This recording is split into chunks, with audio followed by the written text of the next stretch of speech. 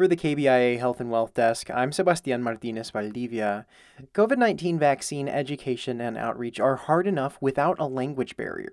But for Missouri's Spanish-speaking immigrant communities, these efforts are critical.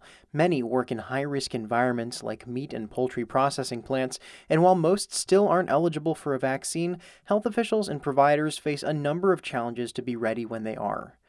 I would highly encourage you to go to our website. Through grainy video on a Facebook Live event, Missouri Health Director Dr. Randall Williams is explaining who is currently eligible for a COVID-19 vaccine. In Missouri, anyone over 65, anyone who is a healthcare worker or a first responder, or anybody of any age who has heart disease or cancer or is pregnant. A moment later, an interpreter from the Mexican consulate in Kansas City provides a translation. Está diciendo que ahorita todos los que se quieran vacunar y tengan más de 65 años. The live stream was the consulate's idea. Consul Alfonso Navarro Bernacci has been working with the Missouri Health Department since the start of the pandemic. We've been participating in weekly meetings with the Department of Health in order to better know what is the outlook of vaccination. Right now, anyone 65 and older or with certain health conditions can get vaccinated in Missouri.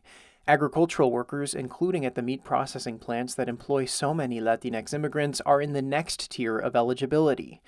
In addition to the Facebook Live event, the consulate has translated flyers, infographics, and other written materials for the health department.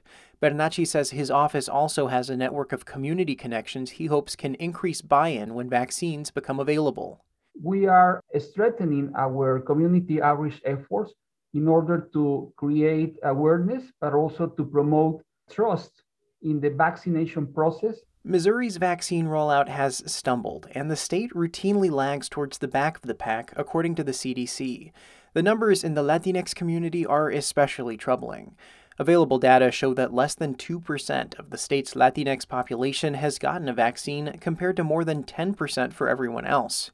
Nationally, the trend is similar. According to the CDC, Latinx people make up 9% of vaccine recipients, despite accounting for about 18% of the population. Missouri officials are making some efforts to target vulnerable communities. Everybody has different perceptions, and they have different trust levels with different types of providers. So knowing that the consulate office would be a partner in that and helping provide that to their community, I think is really valuable. Lisa Cox is with the Department of Health and Senior Services. She says the state has dispatched elements of the National Guard to organize vaccination events targeting Black Missourians, another vulnerable group.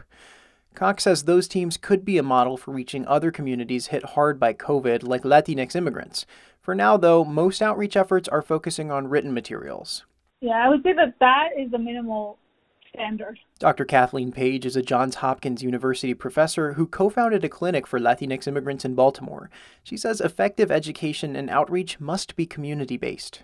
Going to churches, speaking with leaders, especially speaking to leaders that people listen to, and making sure they have the right information so that they can then give it to their constituents.